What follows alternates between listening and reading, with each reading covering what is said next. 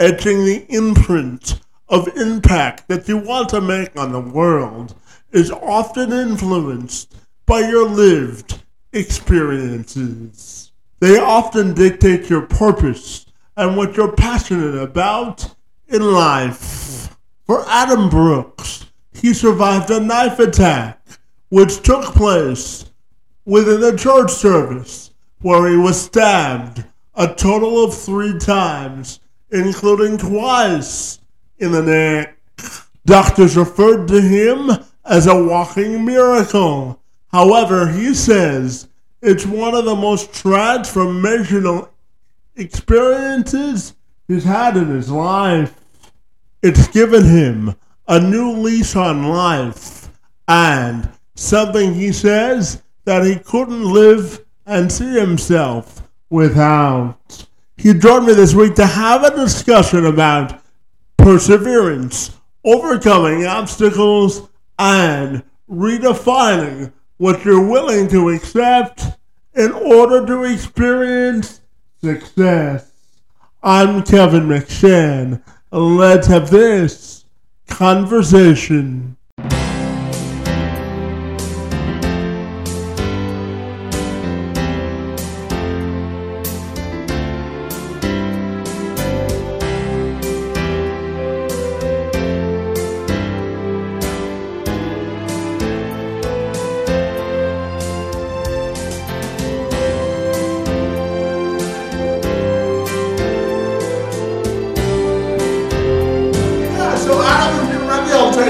To welcome you to the program, man. I'm excited to learn all about your life story, buddy. Great to see you today, and thank you so very much for being here. No, my pleasure, my pleasure. So, Adam, I know as a speaker and someone who helps people sort of maximize their fullest potential, you're all about helping people find their passion and live a fulfilling life. So I'm wondering if you can tell me about it, buddy. Yeah, I think I've always had a mindset around trying to help people anyway. I come from a pastoral family, so my dad's a pastor, my mom's a pastor, so I've always had the heart for helping people anyway. But one of the things that kind of pushed me into doing what I do now, which is do motivational speaking and working with people trying to elevate their lives, is I was in an incident where I got stabbed a couple of years ago. Like a totally out of the blue incident. It wasn't related to my lifestyle, but I intervened in an attack on somebody and they stabbed me and almost died. And what it really made me understand was that life is so short, what we want to do. And the reality is we've got a heartbeat to heartbeat, breath to breath kind of situation. So for me, I had the wake up call in my life that said, okay, if you want to live your life, you can't afford to wait any more time. You got to get on with living it right now. And I was really blessed to have had that experience. Although it was a painful experience at the time, it showed me that like I need to live my best life now. And so what it motivated me to do was to talk to other people and try and give them the same desire to live right now versus waiting for the right time or waiting for the right circumstances. I wanted to use my story to inspire other people to be able to live their best life, basically. And I think my experience has helped me to kind of help people understand that, because I almost died and I'm alive and I'm grateful. And there's some people who are alive, haven't really been through anything too bad, and they're ungrateful for their life. So really, I just want to motivate people and inspire them using my story. Yeah, absolutely.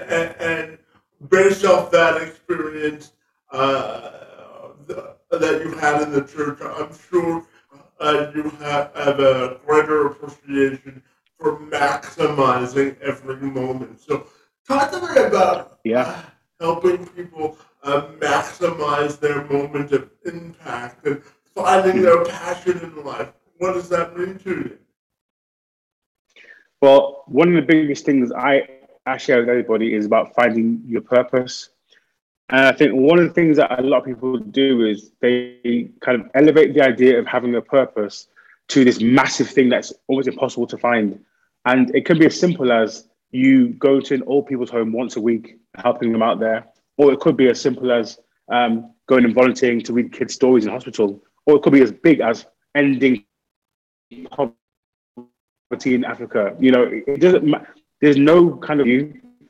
And I think what I try to do is inspire people to look at the things that they're passionate about look at the injustices that they see, that they feel that they want to do something about, and also to kind of consider like what their experiences have been and how those experiences they've had can help shape other people's lives. And normally what happens is when we have that, we are then able to find our purpose and then do something with it. So the first step is just understanding what is the thing that you have got that makes you unique. Everyone's got something, and it may be that it takes longer for some to find it than others. But the first thing is, how do you find out what that is that's inside of me that maybe God or whatever you believe has given me to be on this earth? And then second of all, what kind of things do I like to do and do I enjoy doing and that I find myself doing on a regular basis? And then finally, who are the people that need what I've got? And once you find those three things, it's almost easy then to work out what your purpose is. But the other thing I'd say is that sometimes people think you have to do your purpose for your whole life. And I really believe that your purpose will change over your lifetime. Like you'll have a moment in time where your purpose is to help a group of people to do one thing. And then you'll go through some more experiences and that will push you to help another group of people. And it doesn't always need to be the same thing forever. It could be for 6 months or 20 years. It doesn't matter. But most importantly, it's the fact that it gives you such a sense of fulfillment. And that sense of fulfillment is something that I think a lot of people lack in their lives, which is why we find a lot of these billionaire guys now who are trying to give away all their money because they want to feel something more than just wealthy. The money feels good, but it doesn't fulfill you. So they find other ways to give away their money to feel they're making a difference or an impact. So I think that's the most important thing.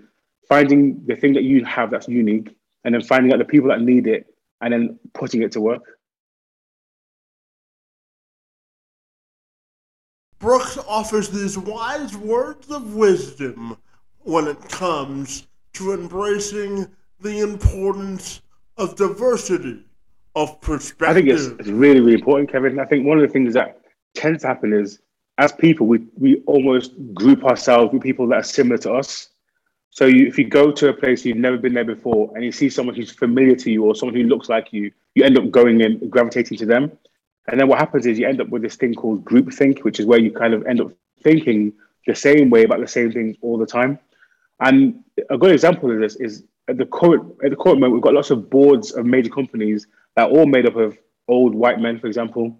And where that's not necessarily a major problem in itself, the issue is that they all have the same perspective on life and they're unable to see how different people have different experiences of life. So when you're making big decisions in those kind of arenas, it's almost like I'm unable to see how what I'm doing now will have an impact on a black man from Ontario or a Native American person from, they're unable to see how, even for example, building a hotel and having loads of steps at the front of the building looks amazing on the design, but no one who's in the room thought of somebody who needs wheelchair access, for example. And because none of them use wheelchairs, they'll never think of it. But it takes having a diversity of perspective and different kinds of people with different experiences to be able to get the full picture of what experience will happen. So for me, it's really important in every arena of life that you have people around you who not only disagree with you sometimes on what you believe, but also who add different perspectives to the conversation, because that way you have a better rounded experience and a better rounded conversation. So if you end up in the same place with the same people, you're always going to get the same results. So for me, anyway, it's very important to have people of as many different backgrounds, experiences, situations as possible to enable a conversation to take place that allows real change and real action to come from it. Yeah, absolutely. And tell me, Adam, I'm curious, do you have a motto of life that you live by or any principles you adopt in your life that you're unwilling to compromise on? Yeah, so I guess my motto is never settle, raise your game, level up. And basically what that means is whatever opposition you're facing in life, never settle for the base level experience. Always go for the better thing. And then if you can't find yourself able to reach that better thing, then raise your game. So whether that means upskilling yourself educationally, whether that means go to the library, reading books, taking an online course, go to university, whatever it is that you need to do to elevate your mindset or elevate your ability or qualifications, do that. Don't settle for where you are now. Elevate yourself and then go for the thing that you really, really want. And that's the idea behind what I talk to everyone about in my events. It's literally whatever thing you're doing in your life right now, take one step every day to get better at it. And as you increase your ability and increase your qualification at that thing, you also increase your opportunity. Now, if you settle in life, what happens is You end up in the same place, you end up the same job, same career, 30 years, nothing ever changes. And at the end of it, it's like, what was that? Like you wasted your life. So the idea of wasting your life is something I hate, and I'm really, really passionate about making sure people don't do that.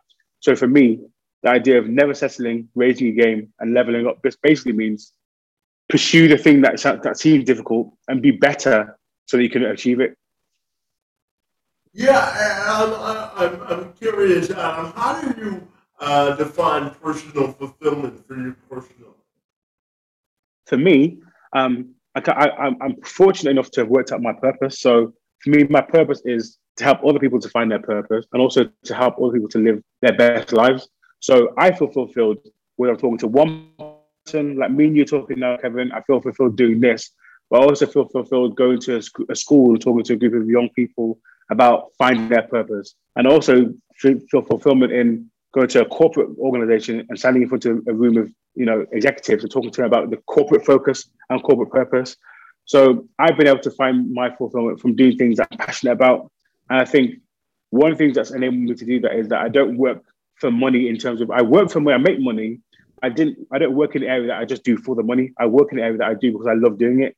So working with young people, working in the community and working with businesses means that I get to do the thing I love to do each day. And I encourage anyone I meet as well to kind of find some kind of outlet, whether it's a job or a hobby or something they can do on a regular basis that allows them to feel like they're making a positive contribution into the world. Because not always that you're going to have a career that saves the world. You might just work in a bank and that's it. But you can always find some way to make a positive contribution that makes you feel like the world is better because I'm here. So whether it's, like I said, volunteering at a hospital or helping kids out or going to school and reading or a library, that kind of thing, whatever it is, if you can find personal fulfillment in it, or you can find like you're making a difference, that changes your whole life. It makes you feel totally different about your life. Yeah, absolutely. Adam, I'm curious to ask you how people can use creativity as a strategic advantage in life. Well, that's a good question. I think creativity, we're all born to be creators, not all in the same sense. Some of us will create really amazing, elaborate pieces of art, and some of us will create really nice environments for people to live in. So I think being creative is almost the essence of being a human. Like what's in us is the ability to take something and take something in our mind and not only have that thing in our mind, but then materialize it in real life. And we're the only species on Earth that have the creative ability. Other animals can do things of nature, but I'm talking about when I can have an idea about something and I can decide how to execute it and make it come to life. So I think it's really important because the process of creativity means that you're using imagination, it means you're using your skill set, it means you're using all kinds of things in your brain that allow you to feel a lot more, not valuable, that's not the right word. I think using your creative skills allows you to feel as if you are doing something positive and something that makes a difference. And it can be as simple as your person that, when you go to a hotel and someone's at the door to meet you and they say, hi, welcome to the hotel, we're so glad that you're here. You can create in somebody the feeling of feeling welcome. That's that's creativeness, as well as also being somebody who can paint a mural on a wall that looks amazing, as well as being somebody who can create an app for your iPhone, as well as somebody who can be creating websites. It doesn't matter what the thing is. The idea of creation is that you take something that's an idea and turn it into reality. And what's amazing about that now in our world, Kevin, is that what the world's looking for in people now is creativity. So we're looking for people who are able to solve problems through creativity. So it may be that you have such an experience in your life that means when you see a problem, your mind's able to solve that problem in a way that scientists couldn't solve it because they haven't got the creative ability you've got. So I think everybody has a creative gene in them. It's about finding out how to unlock it and finding out how to apply it to something that allows the creation to go from just the idea to a real thing. Yeah, and I'm also curious to get your perspective on the fact that everyone's portrait of success is different. I always tell people that when you try to meet an artificial level of expectation, you don't always get the same sense of fulfillment. And I always tell people to try and depict their own level of success. So I'm curious to get your thoughts on that sentiment as well. Yeah, I agree with you 100%, Kevin. I think my terminology is pretty much the same as yours. I would say define your own success. So what tends to happen with people is we'll look at what we think people expect of us and we'll try to achieve that and hope that makes us feel good as well as making them feel good. And it could be our parents who said, Kevin, I want you to become a lawyer. And so you'll go to law school and you'll do the bar and everything like that. And you're not happy because it's not what you wanted to do, but you made it. But is that success, or is it, how do you define it? So if you're not happy, is it success? If your parents are happy, but you're not happy, it's not successful. So I think defining your own success is so important, because what it takes is you being honest with yourself about what you want. It takes you deciding to tell yourself that in the face of maybe someone else's idea of what I should be doing, and even what the world will say, Kevin, maybe some options aren't open to you, for example, because of your condition. But you can say, well, I know what I'm capable of doing, and I'm going to push myself more so than what they think I'm capable to do. So the fact that you're hosting a podcast talking to people all around the world, maybe a few years ago, people said, there's no way you could do that, Kevin. But you decided that for me, success would be doing this podcast. So I'm going to do it, and I'm going to push through and make it happen. So defining your success is so important, because you only feel fulfillment when you know it's internal. You can't feel it externally. All the praise in the world. I mean, we see all the time with celebrities who end up taking their own lives. We're celebrating them on a day-to-day basis. They're getting awards. They're clapped on, they're seen on the street, and everyone's saying, "Oh my God, it's him, it's her." And they go home in their own space and they feel unfulfilled because they don't see their life as successful, because it isn't what they wanted. So it's so important to define, like, I know that I need this in my life to feel like I'm a success. I know I need that. I need to have this kind of career. I need to have this kind of person, partner in my life, wherever it is. Like, you have to define it for yourself. Otherwise, ultimately, everything else that you do will feel empty versus doing the thing you need to do for yourself. So it's really important that you define it yourself. Yeah, and Adam, I know that you placed a heavy emphasis on helping people sort of get into a healthy space when it comes to mental health as well. So I'm wondering if you can tell me about the importance of valuing yourself from a mental health perspective as well. Yeah. So one of the things I always say is, if I had fallen over and broken my arm, and I was walking on my arm just hanging off broken, people would walk up to me and be like, "Adam, you need to go to hospital. Your arm is broken. Go and sort it out." Nobody would be like, "Oh, it's okay." Everybody would say the same thing. Even my enemies would say, "Adam, you need to go and sort that out." But when it comes to our mental health, because it's not visible, it's like we walk around wounded all day. We walk around wounded with these pains, the mindsets are in our head that kind of are so negative sometimes. And it's like, because nobody can see it, it's almost like this untreated trauma that continues over and over again. And so one of the most important things I would say to anybody is, you need to treat your mind or your brain like it's any other part of your body, in the respect that it can take damage. Things can impact on it. Like, if you've got punched in your arm, you get a bruise, eventually the bruise will go away. When you hear negative words all the time, it affects you mentally as well. Just like a punch would hurt your arm, those words affect your brain and the way you think about yourself. And one of the things I've noticed over my life is, the more that I speak positivity into myself, the more I'm able to counteract the negative words I hear. But if you don't do that, the more you hear negative, the more the negative becomes your neutral. So everything becomes negative. So every day it's raining. Oh my God, it's raining outside. I can't believe this is the worst day ever. You go to work. Oh, I've got to do all this work today. It's going to be a nightmare. Whereas for me, my mindset is, if it's raining, I've got an umbrella. So I'm grateful to have an umbrella, for example. But my point is, mental health goes beyond all those kind of things. It's about making sure that you're in tune with yourself. It's making sure that you're able to know how you feel on a day and know how to counteract those feelings. So if you're having an episode where you feel depressed, or you feel like you're having a negative mindset day, it's like, what do I need to do to counteract that? Whether it's going to seek help from a professional, like a doctor, a psychologist, or whether it's going and talking to a trusted friend who you know you can just vent to and get it out. But one of the critical things is, for people with mental health, is to not feel like you can't talk about it. Your brain is just like any other part of your body. It can be affected by the environment. It can be affected by the people around you.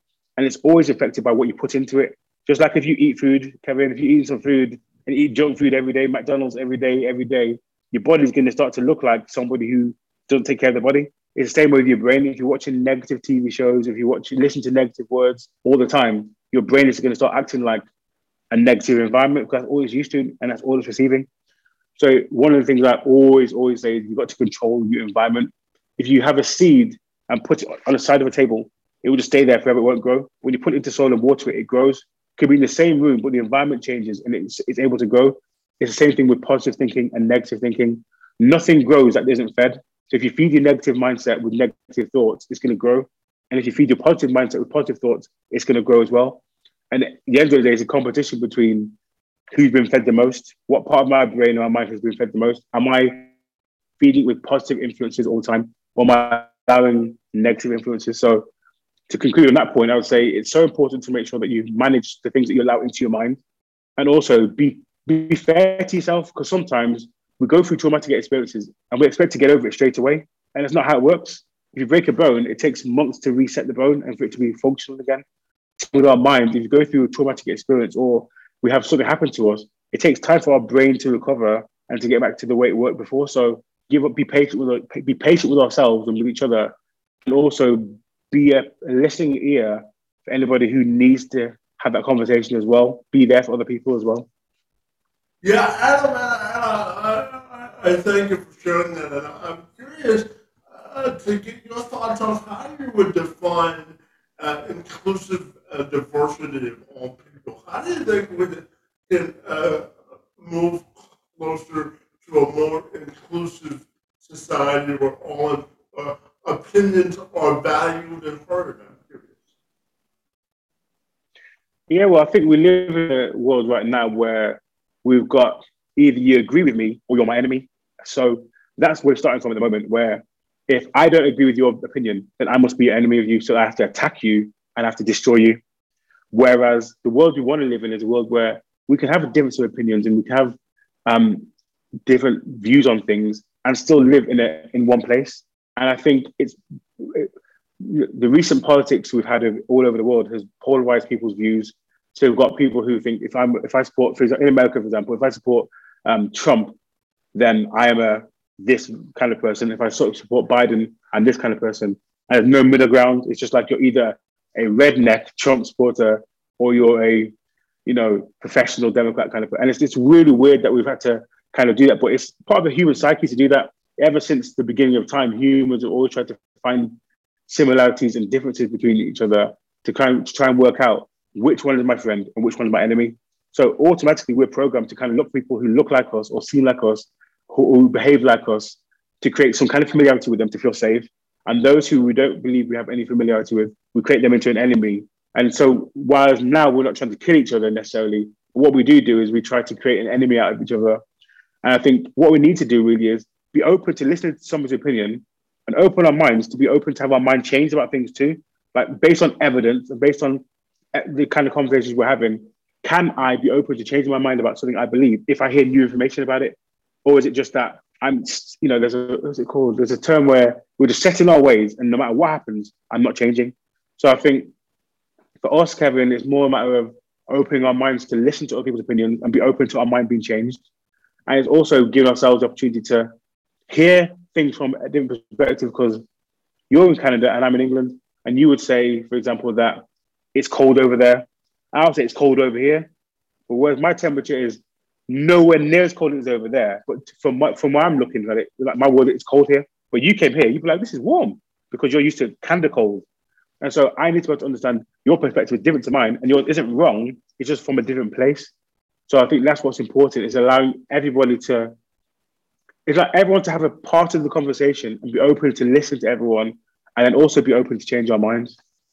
Yeah, Adam, and I'm curious if I give you a group of 100 recent college graduates and told you to motivate them to maximize their impact and influence, what do you think your message would be to them about the opportunity that they have to make a positive difference?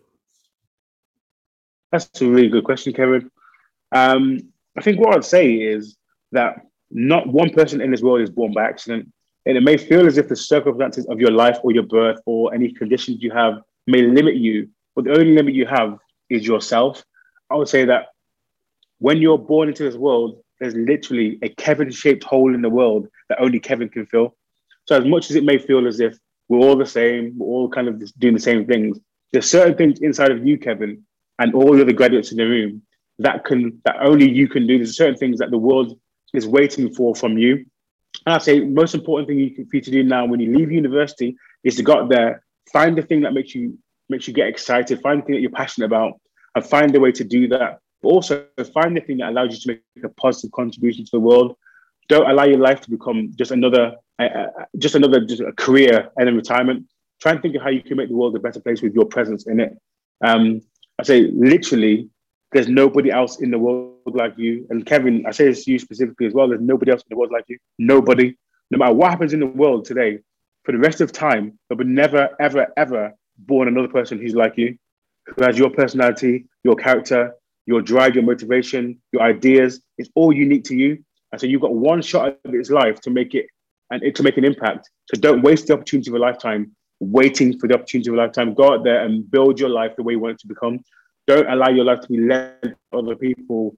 Choose the path you want to blaze and blaze a trail to it. And even if there's doors in the way, there's walls in the way, there's people in the way, keep on pushing through. Because then when you've done it, there's others who will be able to come behind you and get there too. So I would say literally live your best life, focus on making yourself happy and making the world a better place, and make sure that at the end of your life, you don't have any regrets.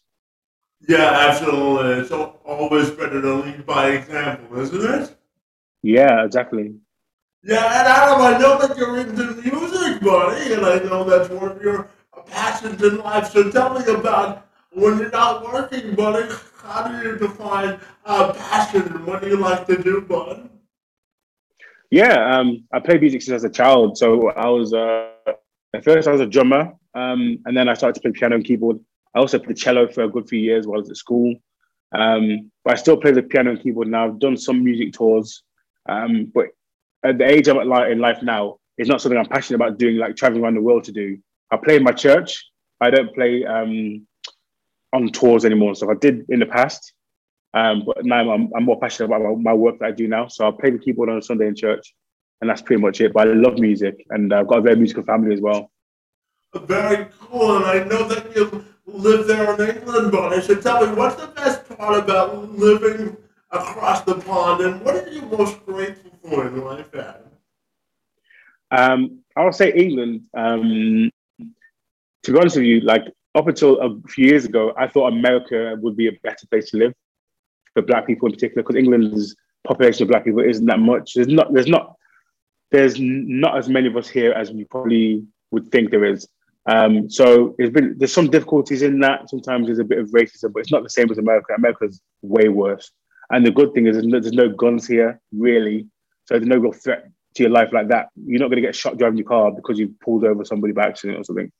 But the good things about England are it's pretty much the world is your oyster. If you're able to work hard and you have a drive to push yourself, you can become anything you want. The limits are there, but you can also break through. When you're good enough, you can break through the limits. Uh, Education is free. Healthcare is free here. So if I'm ill, I go to hospital. I don't pay a penny.